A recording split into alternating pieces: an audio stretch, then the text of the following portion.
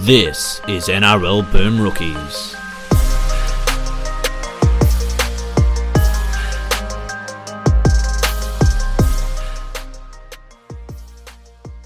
Hey there everyone, it's your favourite footy-loving socialist Dale here. Now, over the last few weeks you might have been wondering, where's Dale been? Why is there so much less snark on the show? Well, to tell you the truth, and to make this as short and sweet as possible, I've been thinking it over during pre-season and I've decided to step away from Boom Rookies. With things the way they are in my life, I don't feel that it's fair that a third of the team doesn't do a third of the work. So I've decided to step back from my role and let Mitch and Matt take things from here, and they've been doing a fantastic job. I know that they will keep things growing and keep spreading the good word, and I support them 100% of the way, just like they did me. You'll still see, my hot footy takes if you choose to. You just won't hear them every week. I want to say I'm extremely proud of the work that the three of us have done over the last 6 years. I didn't think that as a novice footy fan that two of my best mates and I would put together almost 200 episodes of the show like we did, or get the level of support that we've received over the past years. Who knows, down the track, if the Dragons keep doing dumb stuff, I might pop by and say hello. Yeah, from here on out, it'll only be the two hosts, and you won't be hearing from me as often, that's for sure. So thank you for the years of support, and until then, I'll see you at the footy. Hello, everyone, and welcome to another episode of NRL Boom Rookies. I'm Matt Bungard. Alongside me, as always, Mitch Doyle. Hello. G'day, everybody. You guys just heard Dale's farewell message. Obviously, not easy news to deal with or to process, but yeah, you guys heard it. Obviously, it's been a huge part of this show for a long time. It's obviously going to be a lot different without him. Mitch, I don't know if you have anything to say. I have to say it's a bit awkward now, a bit weird that it's happened, but it's been coming for a couple of weeks now as well. People listening have obviously picked up on Dale's absence. It's just the best move for all parties involved. It's been a real good journey for us as podcasters and mates, as Dale mentioned, over the last couple of years. And Dale was a big part of us even becoming a podcast in the first place. But there is no doubt about there's a bit of a gap in the passions between us and Dale, and that's fine. He has his things, we have ours, and just it's a thing we want to move forward with. And we thank him for his time. Hopefully, have him back on in the future. Yep. But we move either when the Dragons unlikely make a charge to the finals, or when they're 0-19. One of the two. It certainly wasn't easy for anybody to come to that decision and what we've done, but it's just. I think it's just best for everybody involved. We all agree with that we keep going this way. So what you'll be hearing from this year onwards will be me and Bungard, a duo. There's been a few pitches for a trio edition. It's just we just thought that. I mean, first of all, I don't really think anyone could replace Dale and the things that he brought. But on top of that, I just think that would also stymie our abilities going forward to get another person on as well, because. Yeah, a lot of the time when we did it 4 people, there was, I wouldn't say much or Dale wouldn't say much, or sometimes even the guest wouldn't say much. The only constant was that Mitch would say a shitload, but we couldn't shut Mitch up. That was the constant. No, but yeah. So that's sort of. I know Campo wanted a sort of American Idol style host off, where he was going to rig the vote, so he won. But to let people up the kimono. I know this is a weird time for our pre-season, but we will do it anyway. You had 16 daily episodes, but podcasting for people who haven't done it is not just getting in front of a microphone, recording and walking away. And everybody wants to be a podcast host until they're a podcast host. And that's why so many start and die. And there's a reason why we've stayed going is because we're dedicated to it. And it's easy to say you want to be the part of a podcast, but for us, we think we know we're both dedicated, passionate. We have we're doing hours of work on this every day at the moment, especially this past 3 or 4 weeks, where it's really we're having meetings with our publisher and with social media advisor and with our financial people like Financial people. yeah, yeah. Well, those are lies. They're not. And They yeah, might and obviously with with running a Discord now, and then the tipping comp, which has exploded, and we have to start paying tax on our Patreon money. It's getting to be a real thing, and then it has become pretty much a second job for both of us, and that's it. Yeah, it's and don't want to be harsh on a third potential host, but I want to weigh the show down with a third host again. What we can do now is do what we did the last 2 weeks, you guys, is have more interesting guests on. Yeah. Have a random Sharks fan on and come and rustle my jimmies. That's great. Have a Chris Gary on, a Phil Lutton on, or like a whole bunch of different people can come on this podcast, and hopefully we can give you more of that stuff throughout this year. We're also going to end up doing it on video. We're just sorting out. We've got a webcam for Bungard.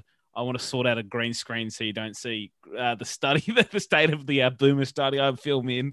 It's not ideal. It's not ideal. So we've been moving forward, but yeah, it's going to be a good year again. It's sad to see Dale move on, but it's on to bigger and better things that we seem to have every year with this podcast and this product. So we'll see how we go from here. Yeah, and it's really a lot of that comes down to you guys listening. This would have died.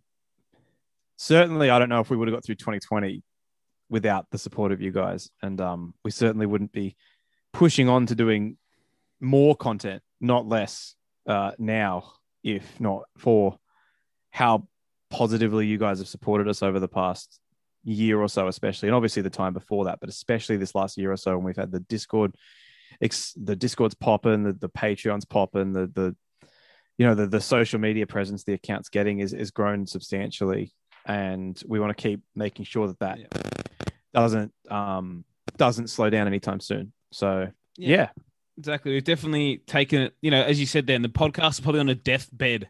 Not like last off season, 2019, 2020. Your work was changing. Yeah, I was tired of the old format, and we just needed to feel like we were getting more back. If you get me, which sounds rough, but it's the truth.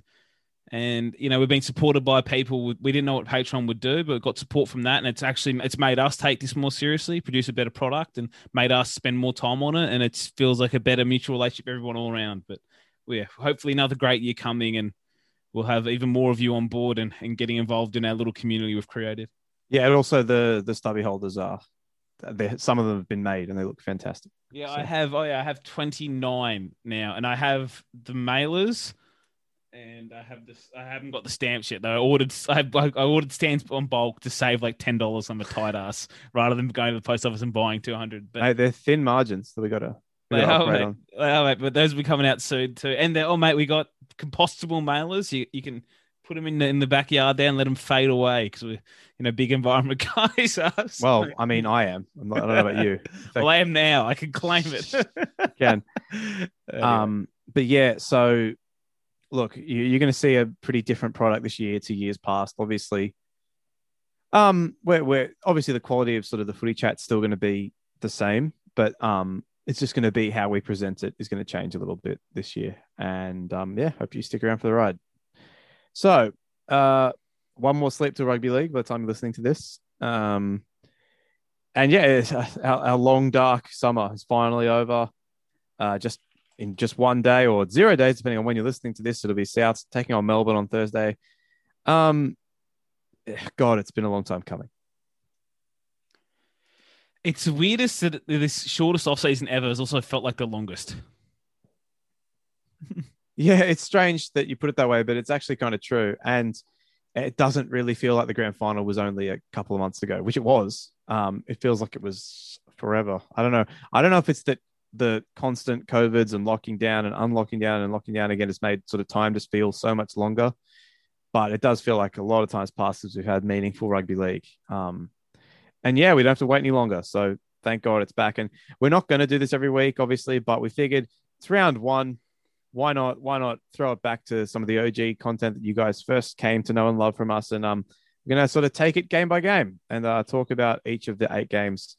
And some sort of surprises on the team sheet and other things. So we will start there with that Thursday night game. Melbourne Storm, the defending premiers, hosting the South Sydney Rabbitohs. Couple of stats for you. Souths in Melbourne, played 16, 1-0, drawn 0, lost 16. And the last time Craig Bellamy lost in round 1, Mitchell? Never.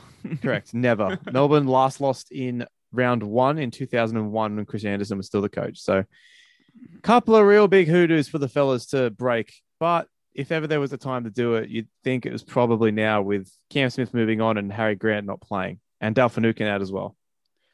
Yeah, and another throwback to the old pods. I'm going to insult random players for no reason throughout the podcast as well, obviously. Oh, good. Definitely one of the better opportunities to beat Melbourne in Melbourne. As you said, no Cam, no Harry Grant. Also, no Branko Lee, no Origin superstar Branko Lee, no Dal Finucane. It's not a great injury list for them going into round 1. So they're starting Brandon Smith at 9. George Jennings is on the wing with Remus Smith in the centres. And the South team, I know you've spoke about this on your preview, Bungard, but now you see it 1-17 on paper. It is definitely the best South team on paper since that grand final. And the strongest bench they've had in that time too. I think it was the big difference I noticed in it. A couple of years ago, you look at the South starting lineup, you see like 10 of 13 was really good. Yeah. And then the bench was like, ugh. Now you're like looking at the bench and you're seeing Colin Matangi and Jai Arrow coming off that bench. You're like, geez, that's a good team. I think South can do it. I'm going to tip them in this. Well, I think they can do it. You've got guys like Patrick Margot and when Liam Knight's playing, Mark Nichols, who are good first grade forwards, and they're not going to be in this team when it's at full strength. And I think that is a remarkable sign of how good they are. I think really only Canberra rivals them in terms of that. Like Canberra's not going to have Emre Guler in their 17, for example, nor Tom Starling. But man, it's a good team from start to finish. Like at the moment, I'm obviously tipping them as well because it's a pretty piecemeal Melbourne backline. Obviously, they've still got a few stars in there, but post Cam Smith era, no Harry Grant either. Their bench isn't great. I don't know. It seems like South have the better team on paper, and it's not particularly close either. I don't know if that's being too arrogant, but I think they upgraded on Bailey Sirenin by accident with Jacob Host, who's 51 first grade games. And by the way, surprised me because it felt like his career never really got started at the Dragons. But I think that's a good addition as well. Outside of the obvious ones like Mansour, who fixes their yardage issues, Jai Arrow we all know about. Benji coming on and playing like a roaming lock role. It's going to be an interesting game. And I think the Storm will have some... I did predict them to finish first, I believe, on the ladder over the full season. I'll probably change that now if we did the ladders again based on their injuries. But they're going to have a bit of an adaptation period to start here without Cam Smith. And they'll probably have to play a bit more direct because they've got... I think Cooper Cronk put it quite well. Like, they've got two guys who are like bulldogs now, like going forward and playing tough through the middle. A bit different to Cam's finesse.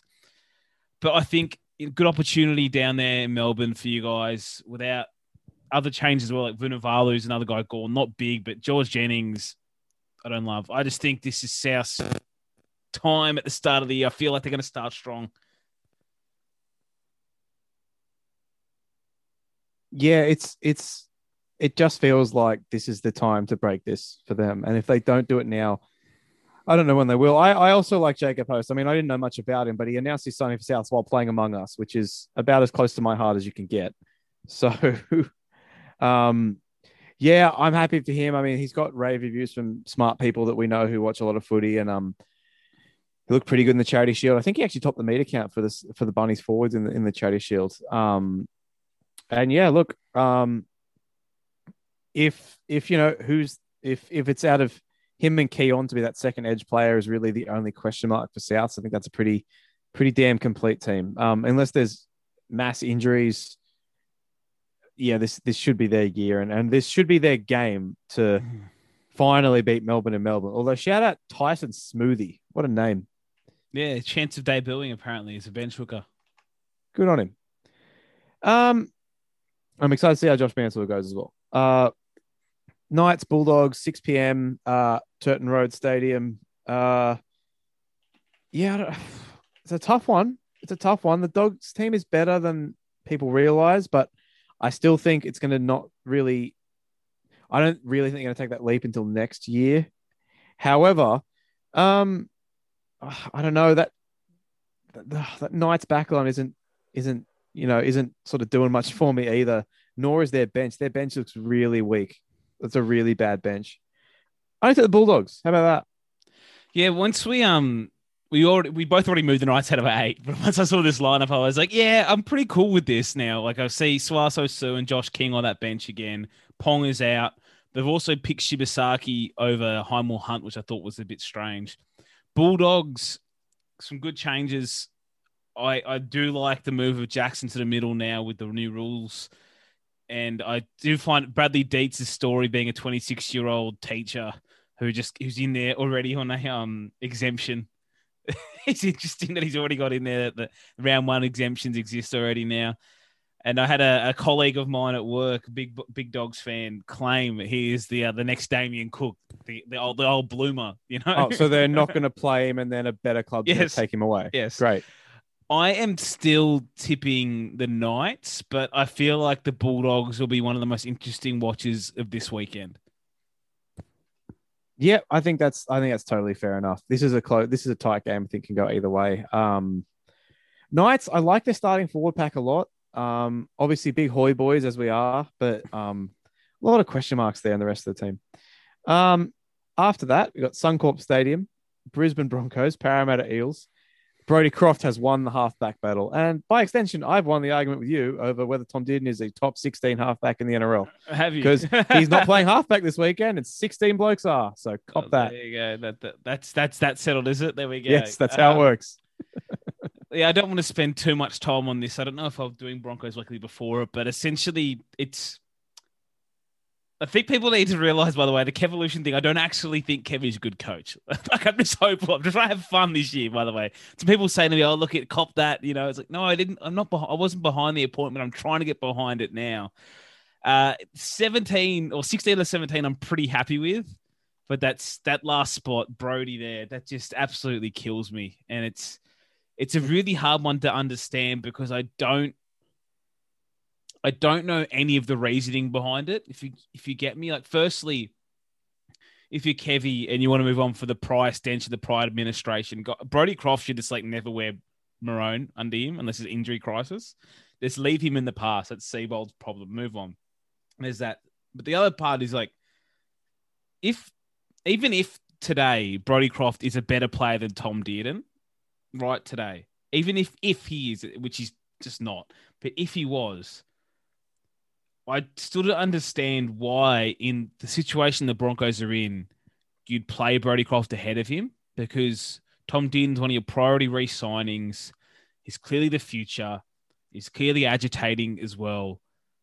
It just doesn't make much sense to not just go fresh and go with him. I guess the only positive I see in that is that if we lose the first 3 games, Croft will be a scapegoat rather than the reverse happening, that Croft was obviously waiting in the wings closer than I thought he was. He was going to get if we had 4 or 5 bad games, he might have got a shot anyway. So I guess this way is the better way for that to happen.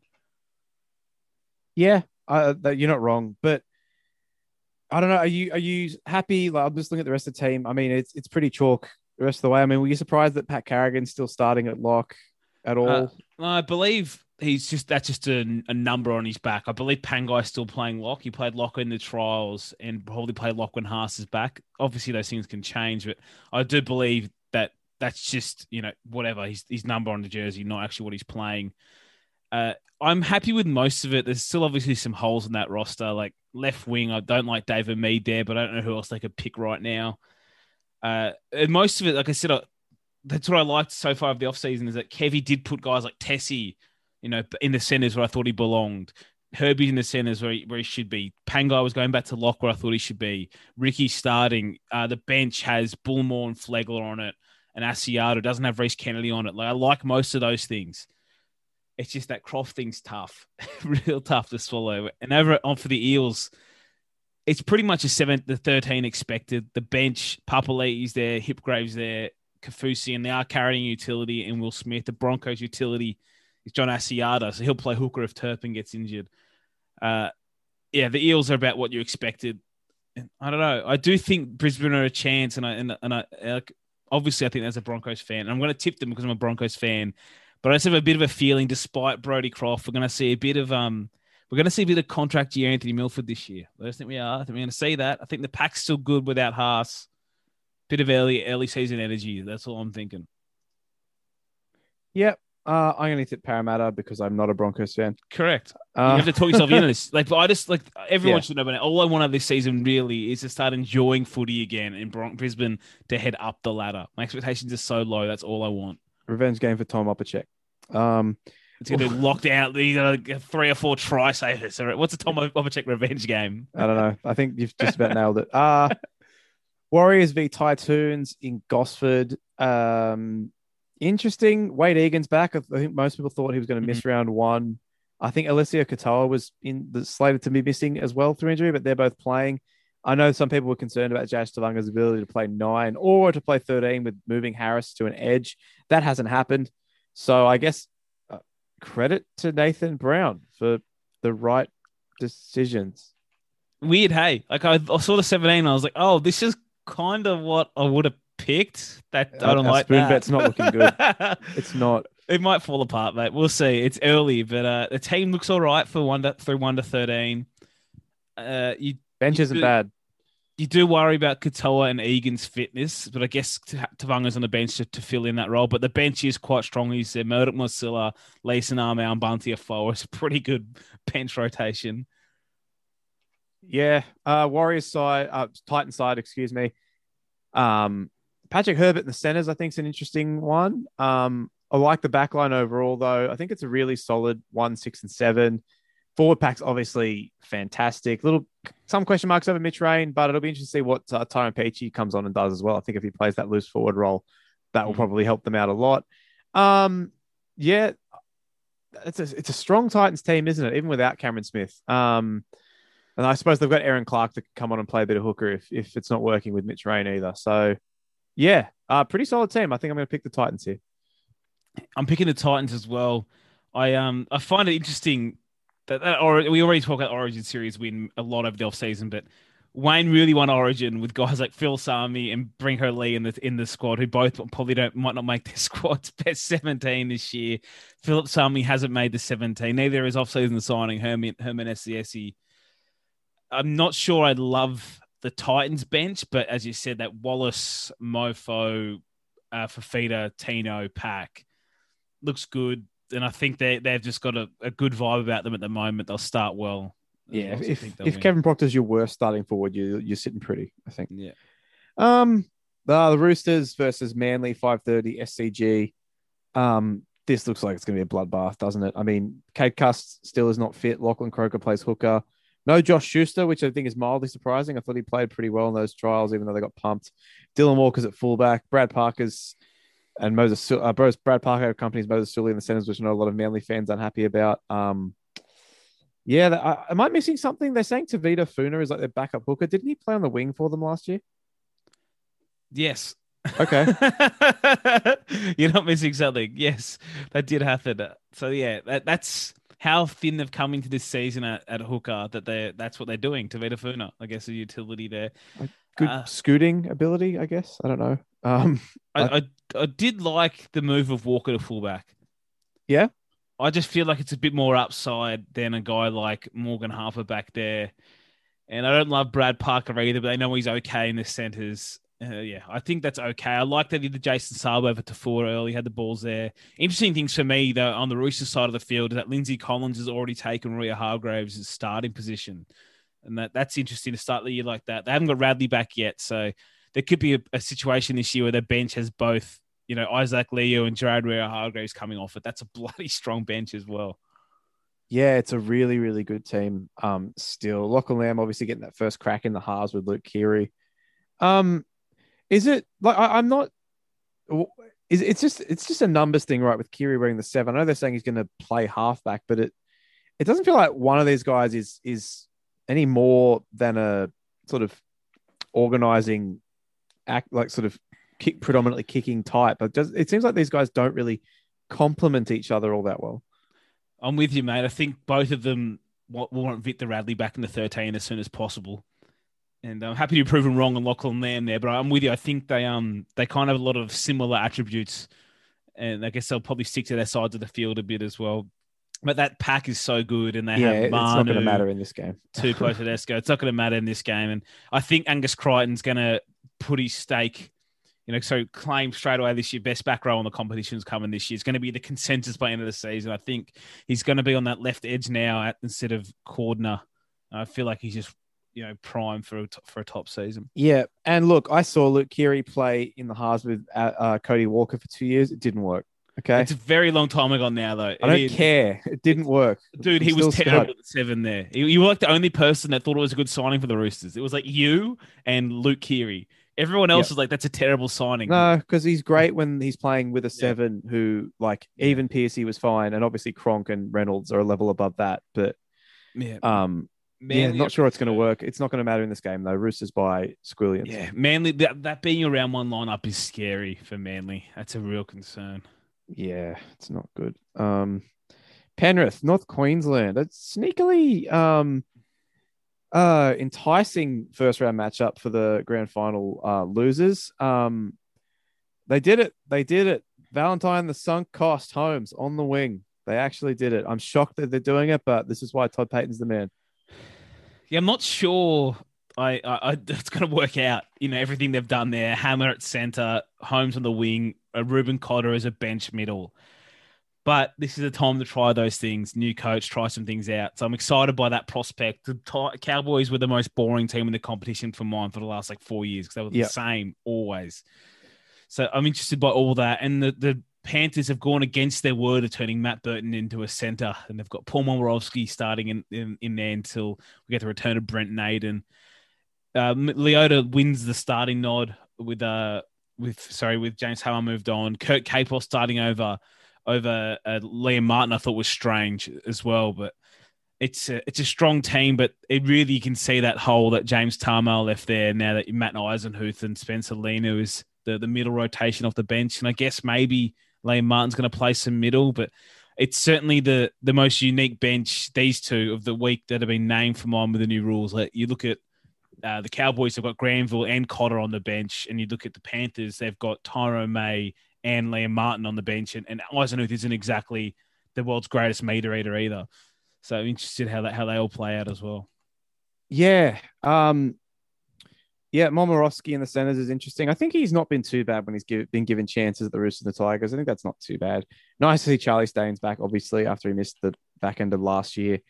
The forward pack's still mostly the same for them. Obviously, James Tarmar is going to be a huge loss, but still a lot of strike power in that team. Really good bench too. No room for Matt Burton in the 17. I think do you reckon that's probably because they know he's not going to be there next year, or do you think that's fair enough either way? I don't know. I think that might be it. It's getting a bit bitter there now too. But Momorowski's one of those guys. He has that weird knack of scoring tries, but he just a lot of those 2 or 3 meter tries where someone bats a ball back and he catches it, or he picks up a loose ball and scores. He's got 14 tries in 19 games, and I reckon 13 of those have been from within 5 meters. One of those strange players who's a good sniff. But I think for them, if that's where Burton is now, he's not going to play first grade for him this year. Then that just doesn't seem like it, and they're holding him back from moving on. But it just seems weird. Yeah, it's a little bit strange. I'm going to take the Panthers. Panthers as well. There's a lot of short favourites, by the way, for round 1. Round 1 always tosses up upsets. Yeah, there'll be a couple for sure. I did laugh when someone in the Discord said this was the biggest ladder disparity. The second place Raiders playing the 16th place West Tigers. I did like that. They weren't wrong. Yeah. The West Rabbitohs in their first hit out of the season. I'm excited to see what they do. Mate, very pumped as well. Another team though you look at, it's what happened in the NRL that all the good teams have guys like Ryan James on the bench, or Hargreaves on the bench, or at South Arrow on the bench, and then the shocking teams are starting guys that have been cut for 3 years, like Russell Packer. What happened? How has this happened at the moment? It's a disparity. It's a fair question. I don't know.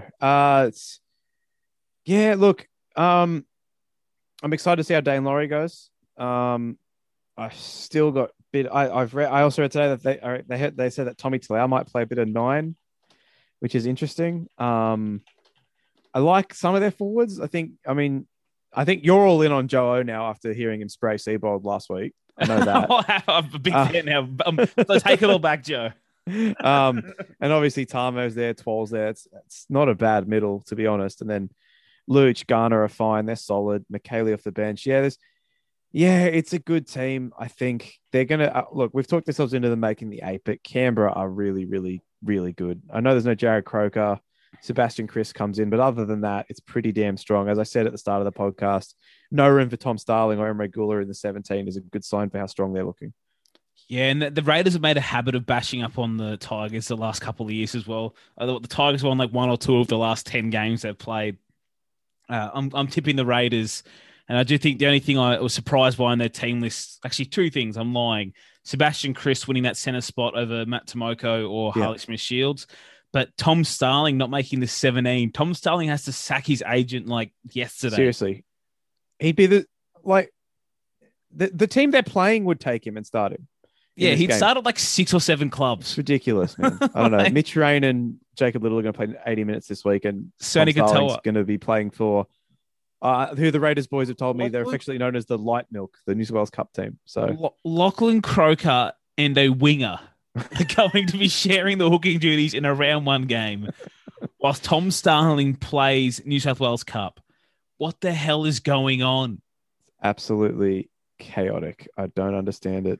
I don't get it at all either. I'm going to take the Raiders nonetheless. I'm going to take the Raiders. Another game. I mean, we're always keen for round one, but another game. Really keen to see if Jordan Rapana is back in footy shape. He wasn't in footy shape, but then my boys Jimmy, Joey, and Lucci. That's a mix over that side in Leichhardt, mate. Tell you that much. Yeah, it's weird. And obviously with no Corey Horsburgh because he's suspended as well, and no Corey Harawira-Naera, it seems like Ryan James is, as Camper said, is probably not going to be this 17 when they're full strength, which is crazy.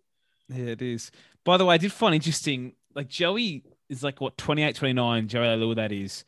And his story about when he moved to the inner west last year, a very familiar story to many people who moved to the area, that the takeout food is too good and too convenient. And it just seemed bizarre that literally like a 29-year-old athlete at that age can still go to an area and just put on 10 kilos and not look after themselves. Like, I love Joey. I did laugh at it, but it's like, fuck. Some of these guys really are just absolute idiots with their bodies, hey? Just so often. Like, he was just talking, my family wasn't around, so I didn't know what to do. It's like, so you went to a Porto every day. Yes. It's the two extremes. A home-cooked meal by someone I live with my family, or a triple Bondi. That's every day. He said every day. I was like, I probably did the same thing in my early 20s. You're just saying at his age that they would have been a bit different, but yeah, hopefully he's fixed that diet up. But yeah, I'm pumped to see contract year Leigh Lewis. Yep. And then I think we're both in the Raiders though, right? Yes. Yeah. And then last but not least, Dragons versus Sharks at Cogra. Both teams home ground this year. Funny. Adam Clune in the 6. Obviously no Corey Norman. Nothing else there. It's Josh Carroll on an edge is funky. I'm guessing he's going to play middle. Hey, I reckon and they're going to switch him with Fuimono. That would make sense. Jack Bird in the centers after all that. Yep, good. On the other side, no room for skinny Andrew Fafita in the 17. Magic Magoulias in there instead. Definitely the game I'm least interested in. Out of all of them, they've put it in the right slot for me. I'm perplexed by that Fafita decision. Like, I thought he looked good in the All-Stars game. I don't know. Yeah, he was last year. He wouldn't have been in my 17. He was awful last season, but he has done the work to drop that weight this off season. And come on, it's not like you can't bench Andrew Fafita, but it's Aiden Tolman, Jack Williams, and Billy Magoulias. Like, come on, what are we doing here? It's not just Billy Magoulias, like Aiden Tolman and Jack Williams. I had believed in his potential, but he was god awful last season. I don't know. They're still going to win. They are. That Dragons bench is awesome. We talk about bad benches this week. Alvaro, Old Marin, Williami, and Farmer Silly. I almost said it wrong there. Anyway, then Jackson Ford didn't even make the side. The guy we were high on. It's just a strange team, this Dragons team. Yeah, look, I don't think their backline's that bad, by the way. I think it's pretty handy. No, I said their backline's good, mate. It's all right. But the pack, man, it's terrible. Yeah. I look forward to them winning this game. Adam Cleveland plays a blinder, gets sacked for Corey Norman next week. It's going to be great. It's not a bad Coltrane Cup pick. The It's not. Dragons here. It's not. Some people have taken them. I can tell you that because I have all the answers. Shout out to, I'm not going to name them. Shout out to this person who didn't read the rules and sent me 8 tips. And shout out. He can't be wrong, can he? He gets to pick one. He can. Well, no, he can be wrong 8 times. He could get them all wrong. Shout out to the person who gave me a margin. And shout out to the person who wrote Newcastle KK Knights. 3 capital Ks at the front of Knights. Also funny. But yeah, Coltrane Cup. If you're listening to this and it's actually, if it's still Thursday, it's fine too. As long as you signed up for Patreon by Thursday, you will get entry into the Coltrane Cup. If you don't know what that is, go on our Twitter. We've tweeted about it a couple of times. I'll retweet it again tomorrow just to get one last push. But I think that's been a strong sort of driver for our Patreon uptick in subscriptions. And yeah, I've got over 50 entrants already. So, jump in. You got a chance to win grand final tickets, club merchandise, a couple other things we'll have as well. I'm looking through the tips now. I obviously told some people my tip earlier today. I feel like a basic bitch now because my tip has been the most popular tip, and that is the Sydney Roosters. Yeah, look, I do believe if we get just 10 more patrons, you will share the spreadsheet. I believe that's... There's no spreadsheet. People are, it's great. Anyway, no spreadsheet round 1. I did want to mention before I said that, that Josh Kerr and Fuimaono thing is like 2014. Matt Gillett was named lock, but Thaiday played there. I don't know why he likes doing that, but Griffin likes doing that. It's weird. And he did that thing at Penrith. You remember when for like 6 or 7 weeks he named Peachy at 6 or 7. Peachy at 9, Peter Wallace at 7, and I forget who at centre. And then Peachy played centre, Wallace played 9. If you remember that period for like 10 weeks. Good times. Ridiculous. Anyway, Coltrane Cup picks. I think I'm going the Roosters as well because you got to tip a home game. Sorry, 12 home games, 12 away, 1 magic round. But I can't pick against Manly again next week. I don't know. I actually don't. I don't know. You've got another day to think about it. Oh no, you should actually. No, you got to announce it now. No, I'm going to change that. I was going to do Roosters. This is what I was saying to you before we went on air. But Bunnies are playing Manly next week away, so I get to take an away game. The Bunnies at Manly. It's the beauty of the Coltrane Cup. You got to plan these things. Exactly. That's why I'm not taking the Roosters. I was talking about this before the podcast. I was like, no, I looked at the next week's draw, so I'm not doing that. I am going to take the Raiders. I like it. Yeah, good. A few people tip the Raiders. One absolute hero is tip Souths, I will say. Yeah. Shout out Mo. You absolute king. I don't know why you've done it. I'm not here to ask that question, but I hope you're right. I was surprised that you only showed me about 15 of them, but there was like one Eels pick in that. I'm surprised it wasn't all Eels. Yeah, there's not a lot. Even now, there's only 5. Yeah. So you got to get those away games up, people. That's I like banking my away games start of the year, but I haven't actually found one I like much this week. Yeah, fair enough. I already got my plan for round 2, so it's fine. Don't worry about it. Yep. Any news we want to get to before we move on to the questions? Obviously it's been quite a while since we've done news, but yeah, there's not really anything hugely alarming. I mean, do you want to talk about the player jersey stuff quickly? That's been probably one of the main discussion points over the last 2 weeks. I think it's a no-brainer. I don't really understand why we're still arguing about this in 2021. Sounds like a matter of time thing now with now all the players getting behind it, which is great. I did see some lack of understanding. I know that now at the Warriors, former Penrith official arguing against it because of the costs for a club. But I believe that's because he's arguing that every match day 17, if you played centre 1 week, wing next week, then, bench or drop week after, you have to reprint a new jersey. But I do think most people are talking about keeping the squad number, right? Yes. I don't know. I'm not going to take all the credit when this happens. I will take like 5% of it for pushing the narrative. But it's insane to me that the arguments that I'm getting, the arguments that I'm seeing, like someone today was like, oh, it was so confusing watching the Super League Grand Final with Matt Rogers wearing 45. It's like, No, it wasn't. He was standing on the wing for the entire game. Yeah. So I'm going to guess that he was playing wing.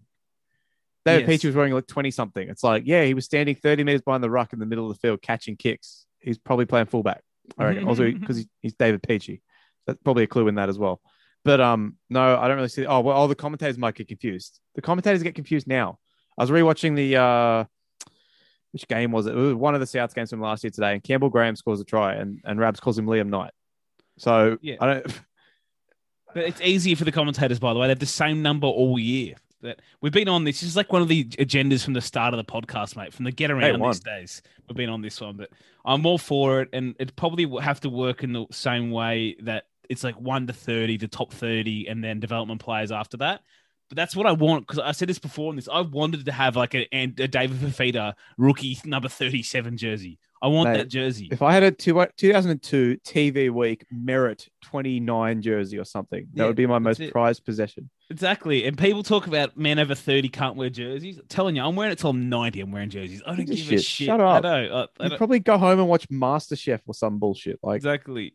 You watch Married at First Sight with your missus on the couch.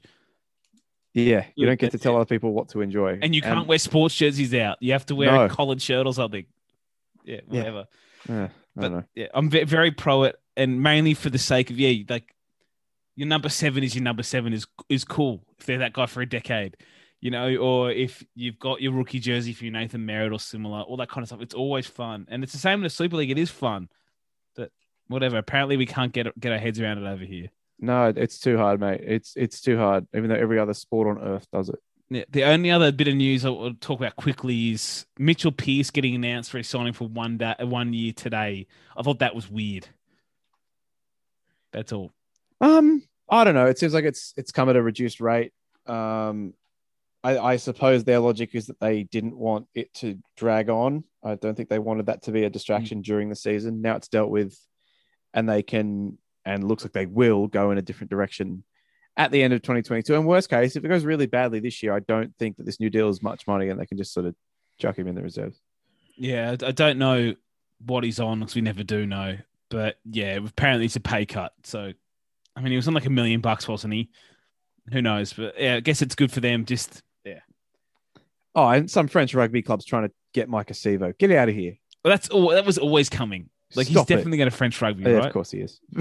But still, stop it. Cut it out. I don't like it. And now, without any further ado, let's move on to the questions. Are you serious? You're going to hammer me with questions. Okay, questions over on Patreon. As always, patreon.com/NRL Boom Rookies. And my computer is frozen, even better. While your computer is unfreezing, I'm going to quick shout out to the people in the top 2 tiers of our Patreon subscriptions. As I said, the new ones are rolling in every single day. Another one's rolled in whilst we've been recording this podcast. So, you guys have been absolutely amazing. I want that number to just keep going up and up and up. And, it has done for the last 3 weeks, especially. It's nearly, I think it's gone up by like 50% on what it was at the start of this year. And it's only the 9th of March. Insane. Dave, Carlo Tyson, Wayne Ritchie, Stu, Frankie, Never Trendy, Dan Cullinane, Harvey G, Chris Slade, Matt Coleman, Chris Avnell, Maddie McPhee, Michael Murray, Roxanne Clark, Warwick Ahern, Butsy, Ty, Simo, Jason, Matthew Duggan, Tom Hardy, Razor, Old Mama Bear, Jace G, Thor Lakehart, Matty Jenkins, Josh Brandon, Morgan Watkins, Doc Hogg, Ben Wallace, an anonymous backer, Leon, Cam Beswick, CTO, James K, Jake Harper, Ando, Adam White, Blake Moretti, Stephen Hickey, Reese Brown, and Joel Wrigley. Joel is the newest one. Joel's a new one this week. Thank you very much, Joel, for jumping on board. And to all the people who've jumped on board in the lower tiers as well. You don't get a shout out, but you do get our gratitude. And of course, entry to the Coltrane Cup and a bunch of other shit.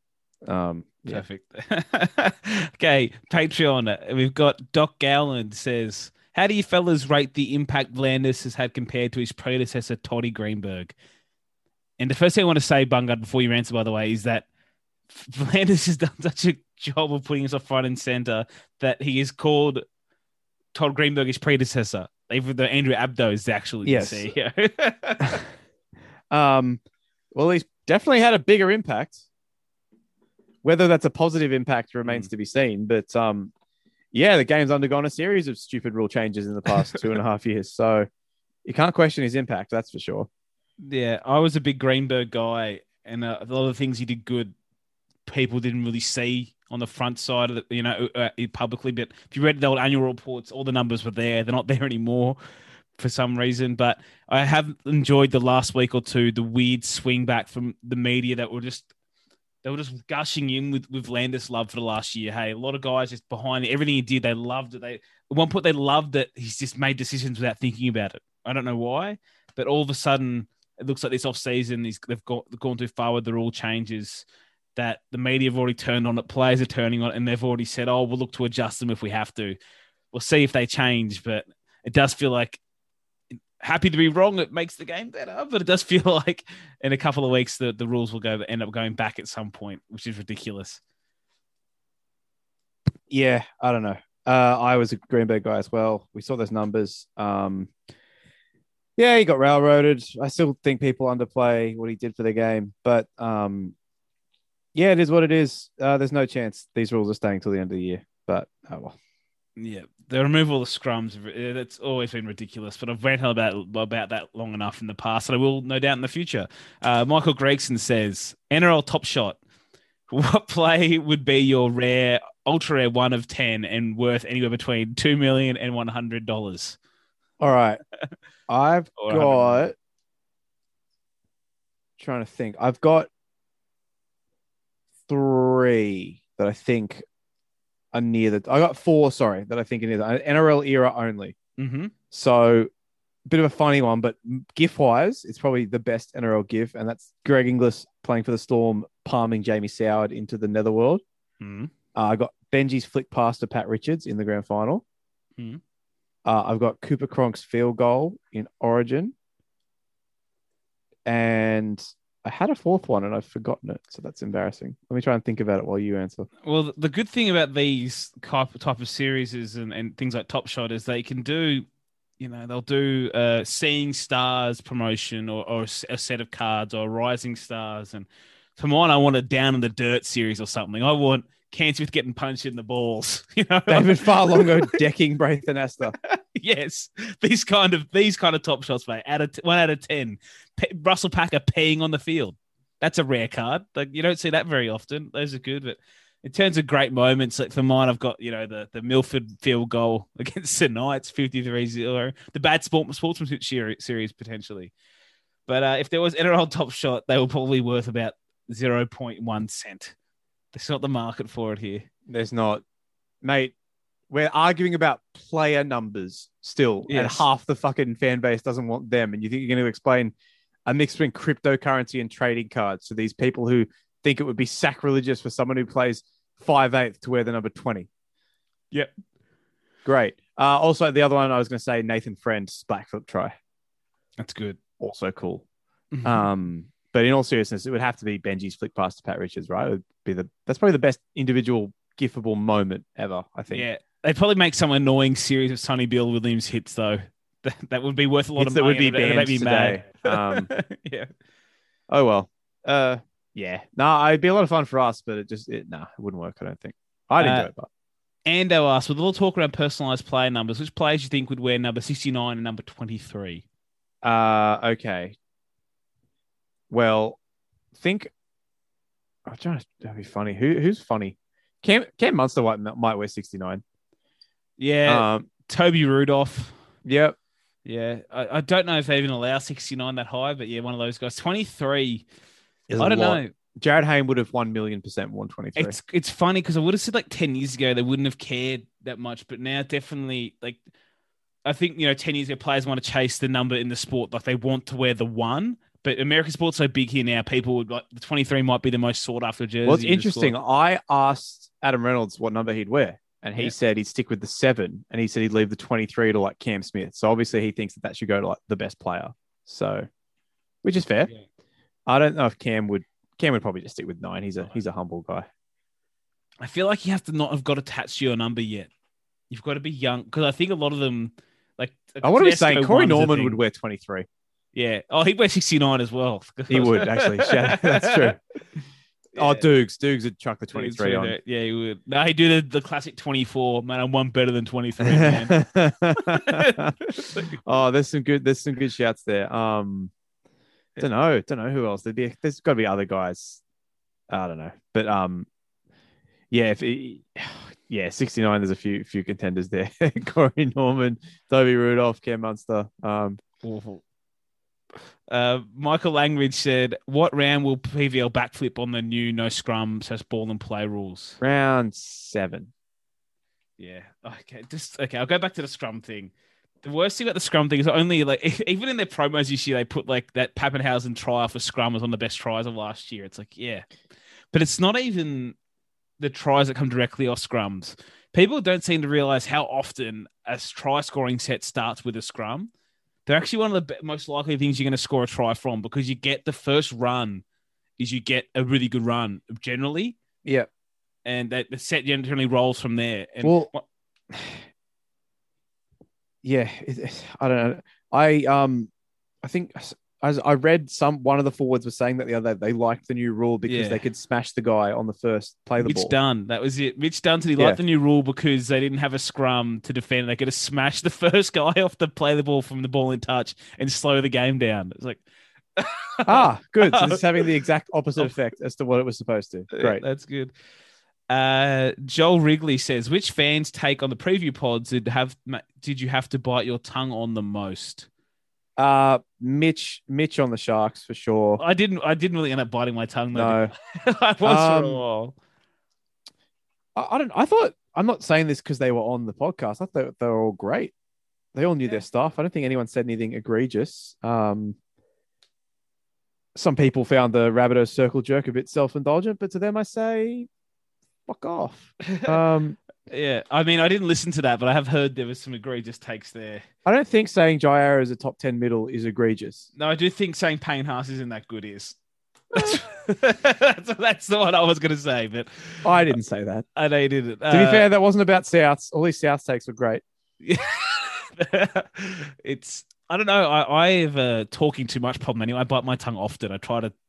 You can't always disagree with people. We've got to let them just have their opinion and let it go into the ether. I think that's something we've had to get better at as well. Like, you can't just, especially when it's something minor, like, or not even like something that's factually wrong, just something that's an opinion that you don't agree with. Like, Mitch, for example, might not think Jair is a top 10 middle. He wouldn't have interrupted the podcast to be like, actually, Jair is the 14th best middle. We're listing him right now. Although according to the NRL MVP index, he's the 51st best middle. So there you go. No, that's part of the thing we did evolving as podcast host, understanding it's not a pub and it's not actually about being 100% right. You can both have different opinions. Listener can decide what they agree with.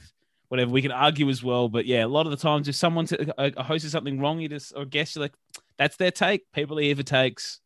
Let it flow. Let the kids play. Jake also asks, who were your favorite fans to speak to in the preview pods, and who was your least favorite fan, and why was it Simon?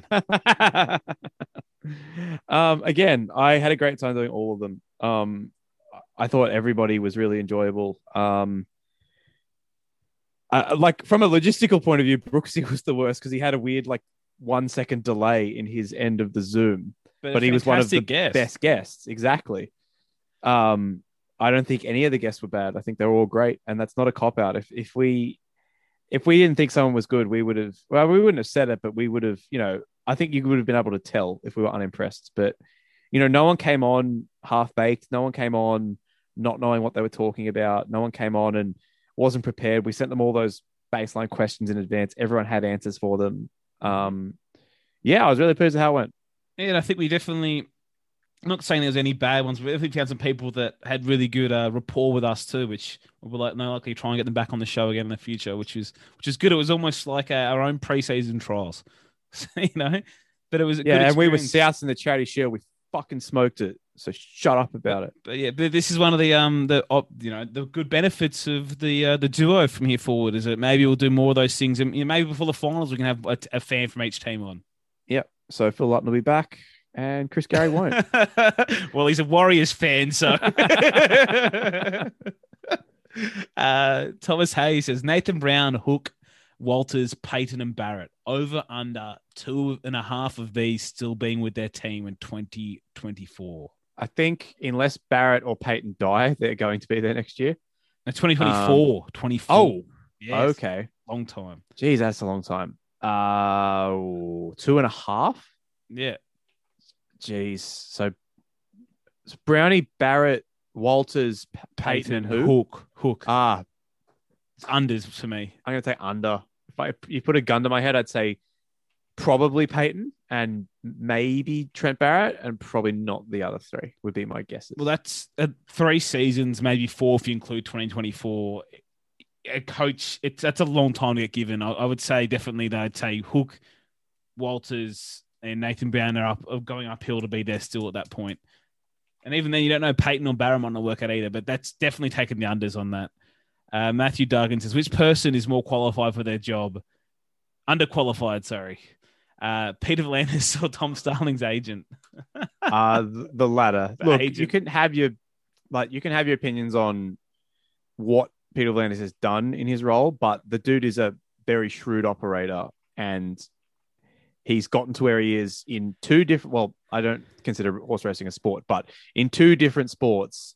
In 2 different blood sports. Yes, by just knowing how to appeal to people and being charismatic and being well spoken and being pragmatic and making decisions. Whether or not you agree with the decisions is not relevant. He makes decisions, and he's shown that he's not scared of anyone. And plus, all the time he took the piss out of the AFL last year was pretty funny. Yeah, but the Tom Starling's agent, oh my God. What are you doing, man? Come on. Like, he's got to be calling clubs today and apologizing to Tom as well. That's what you got to call first. Anyway, Rowan Edwards says, which NRL story do you want to see get the 2-hour Oprah treatment?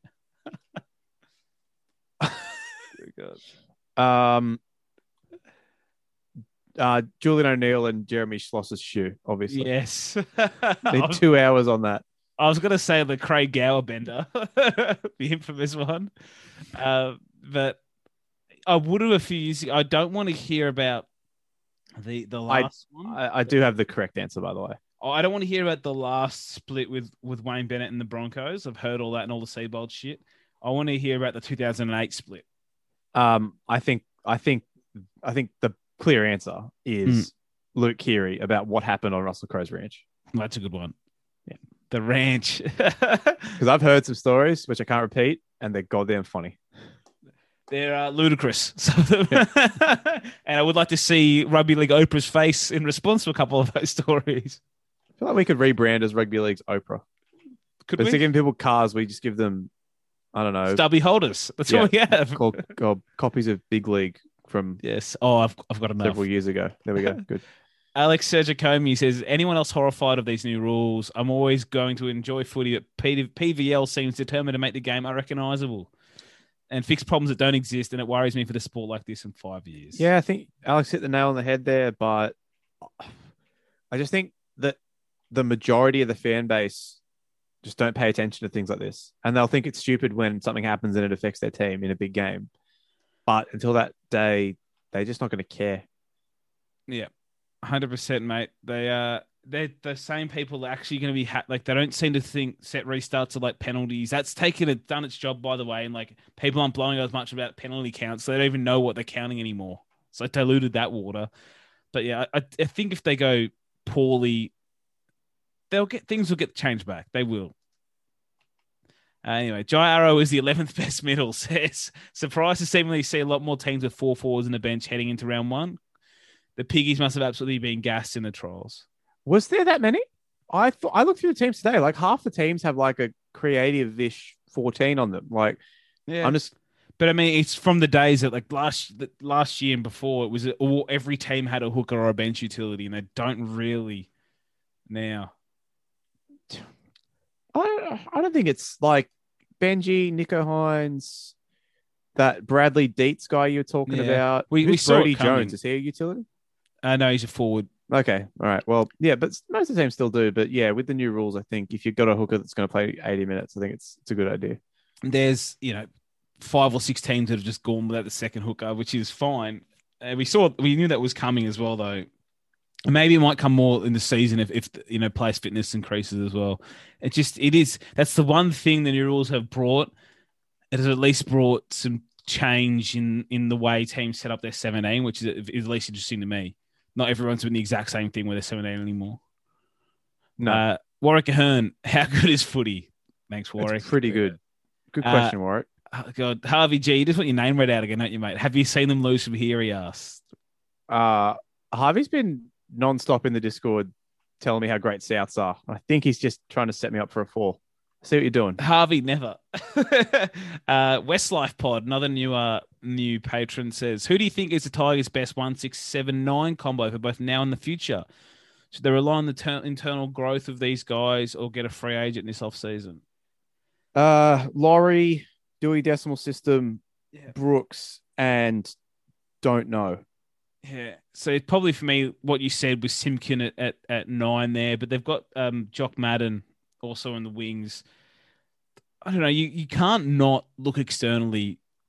Not saying you have to replace these guys, but anyone who sits there, and this is what Brisbane did the last couple of years, don't just sit there and think what you have is, these guys are going to be the thing. You have to look externally all the time. Even if you think, Brooks is great, Dewey's great, Laurie's our guy. You can't just sit there and just go, that's it. Like, do you think they just really thought they were getting Harry Grant back? I don't know. But it's like a lot of people, we all love fascinating about our club developing all these guys and bringing them through and everything working out. It's all going to be great. But the teams at the top of the ladder, or the good teams last year, now I understand Nathan Cleary and Penrith a bit of an edge case, but they still brought in Coruscant on their spine.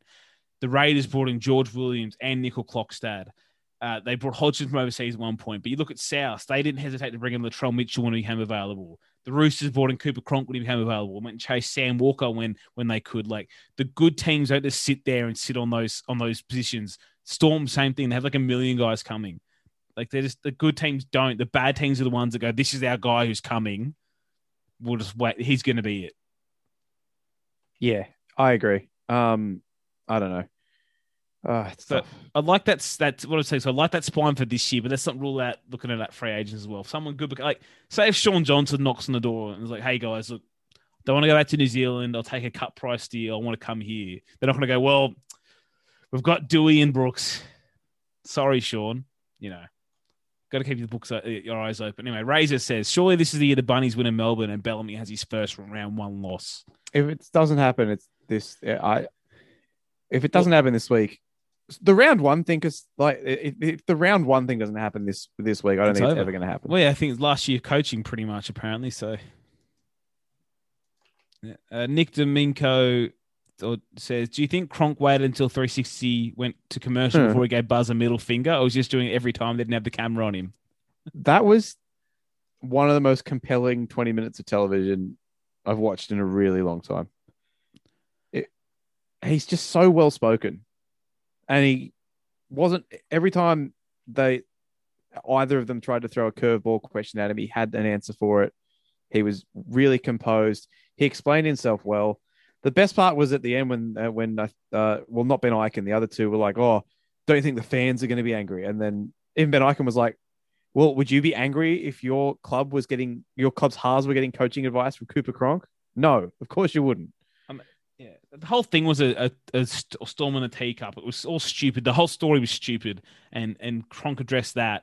But mainly the argument was about how the story became a thing in the first place. And Cronk is too intelligent to be in rugby league analysis, just a plain fact, because nobody else is like him in the game.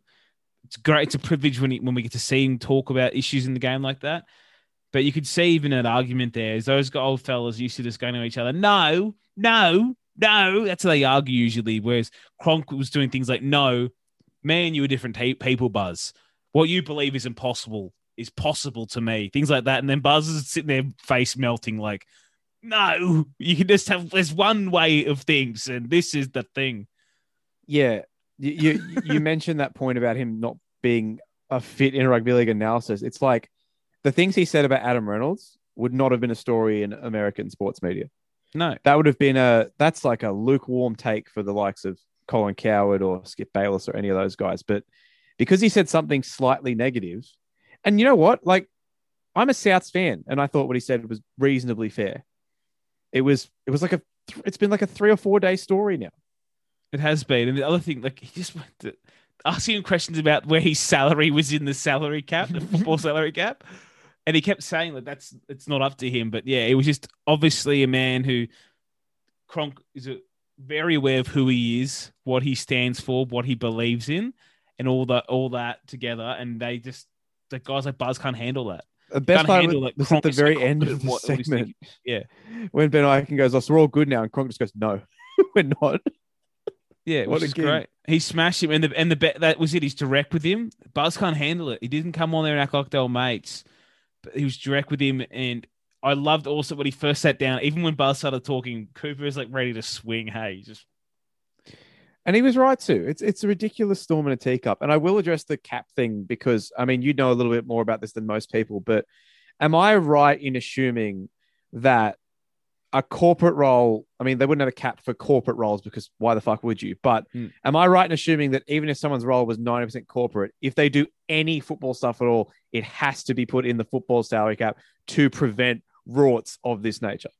That would be my guess. I don't know, but I believe so. And Cronk did mention that there is part of it, a portion there. And they're asking me how much. It's like, again, mate, it's not his job to know that, how much of it's a portion to that cap. But it was a very good discussion. I'm not a big 360 guy, obviously. I don't think either of us are. But Cronk going in there and dancing on a fool was good entertainment. And I'm hoping Cronk's the type of person we start seeing more TV programs of. I don't need to see any more yuck it up with Matty Johns or Controversy Corner or Paul Kent just yelling at people for nothing. If I had an hour of Trent Robinson and Cooper Cronk breaking down games from the week before, Yeah. I'd watch that every week. Even the point when Buzz was like, well, if you work for Ricky, if Michael Ennis asked Ricky if he could go consult for the Sharks, he'd tell him to, F off. And then Cronk's like, yep, well, it's in his rights to do that. But again, we're different people and he's a different person. And everyone I've worked with, signs off on this. And it's just the same thing. Buzz just cannot see the forest for the goddamn trees. Yeah. It's crazy. Anyway, over onto Twitter questions. So, yes, people at Twitter, you still get question time. Only a little bit. Yeah, no. So we're not going to answer all of them if you don't know. Want your question answered, get over onto Patreon. David Hunter said, which team is the most chance to spring a round one upset? I need to hang on. I'm going to quickly. Bulldogs, Well, you right? answer. You I'm said? going to quickly pull up the sports bet odds because I actually don't know who's the outsider in each of these games. The Well, Broncos Souths are bring te- 350. Souths are technically the outsiders. They're $1.95 though, so I don't think you can count that as an upset. You can't, right? No, I don't think you can really. Okay. I'd probably go the Dogs 250, Cowboys 350.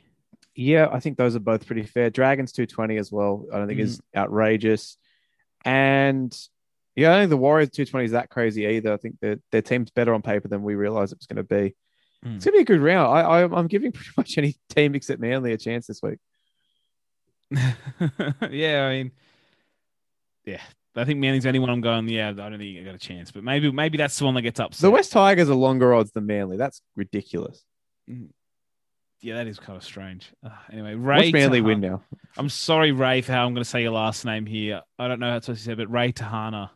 He says, no questions, but thanks to the marathon effort, thanks to all the guests. And he's sad he wasted so much time listening to so much talk about teams that I don't give the least shit about. I like it. That's it. It was good. It was a good time, so I thought I'd read that one out. Thanks, Ray.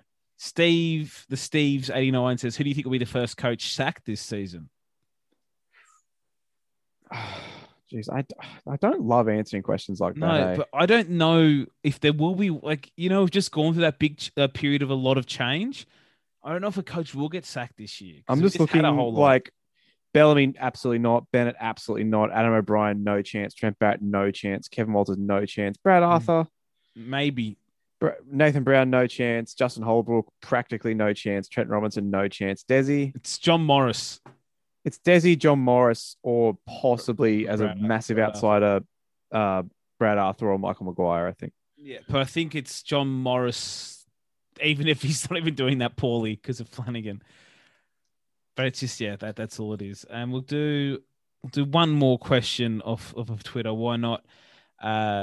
Sean Chan says, going off Team Lift Tuesday, it seems more teams have gone away from dual 80-minute back rowers. Do you think this is the right strategy? And do you think it'll have any impact on the game as a product, so spectacle? Or am I completely wrong in thinking there are less 80-minute second rowers this year? Yeah, I think that's totally true. I think I know I can't speak for every other team. I obviously don't follow them as closely as I do South. It looks like South are definitely going down that road. They're playing through. It looks like it's going to be a rotation of Jaden Sewer, Keon Kolomatangi, and Jacob Host. I'm not going to be surprised to see a lot of teams do that. I think that's why a guy like Isaiah Papali might be so valuable for Parramatta because he can play both positions. I actually think that's also why, as much as we've made fun of them before, I don't think that's, if you only have Keegan Hipgrave coming on for 20 minutes just to run hard, I don't think it's that bad either. Just from a Parramatta standpoint. And then there's a bunch of other teams that we're going to do it as well. Like Luch and Joel Garner aren't going to play 80 minutes for the Tigers. I don't think that's going to happen. Murdoch Masilla might play for an edge for Sirinen. Who knows? But Brisbane might have Teo play on the edge. He trained a bit at the edge as well. Oates won't up on the bench and play there. Like Andrew Davey at Manly will probably come on and play on the edge.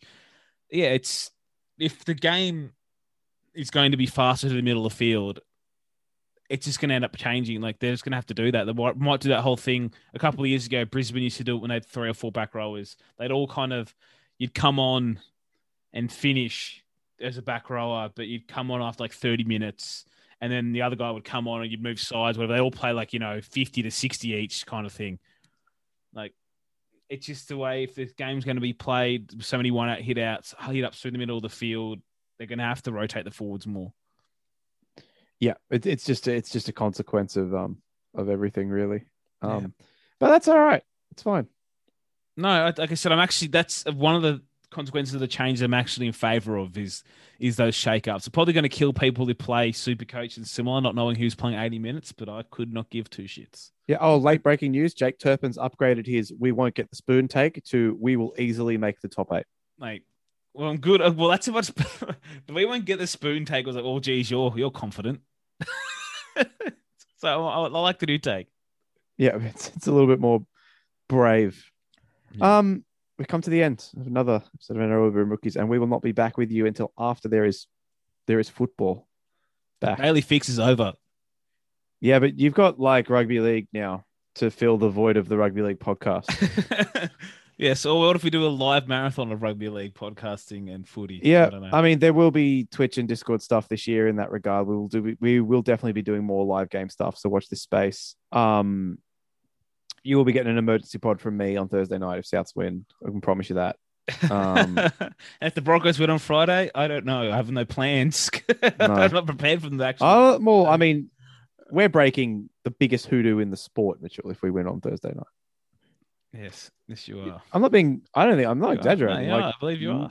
0 from 16, coupled with the Bellamy round 1 thing. It's a massive mental hurdle to overcome. And if they can, I'll be so proud of them. And if they can't, it's all right. We'll win the rest of the games. It's fine. Yeah, good. All right. Thank you all for listening.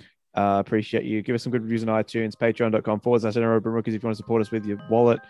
Say goodbye, Mitchell. Goodbye, Mitchell. And it's goodbye from me.